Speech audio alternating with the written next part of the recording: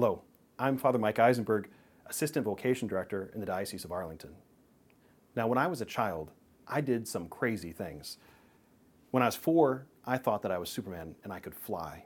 This reminder right here, this scar, is a reminder of the fact that I'm just a human.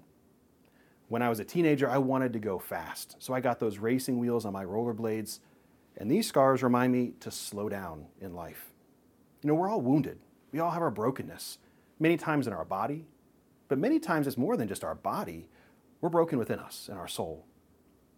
Today in our gospel, we have Jesus who visits, he appears to the apostles after the resurrection, and later to Thomas. And he says to Thomas, "Take your fingers and see my hands. Take your hand and put it into my side." He's showing him his wounds, and we think of Jesus' glorified body, we forget that there's wounds on that body, that there's marks of his suffering, of his pain, but really they're marks of his love. Today we're celebrating Divine Mercy Sunday, and we have this beautiful image of divine mercy.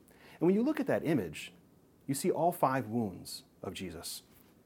But you also see something else. You see incredible love pouring out from his heart, a love that knows no end. You know, we're all wounded. We're all broken. And your challenge this week is to look inside. Where are those areas of woundedness, of brokenness that you have not handed over to our Lord?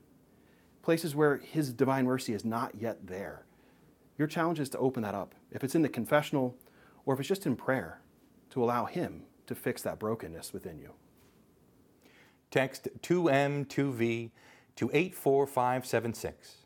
That's the number 2M, the number 2V to 84576 to get these weekly videos delivered to your mobile device.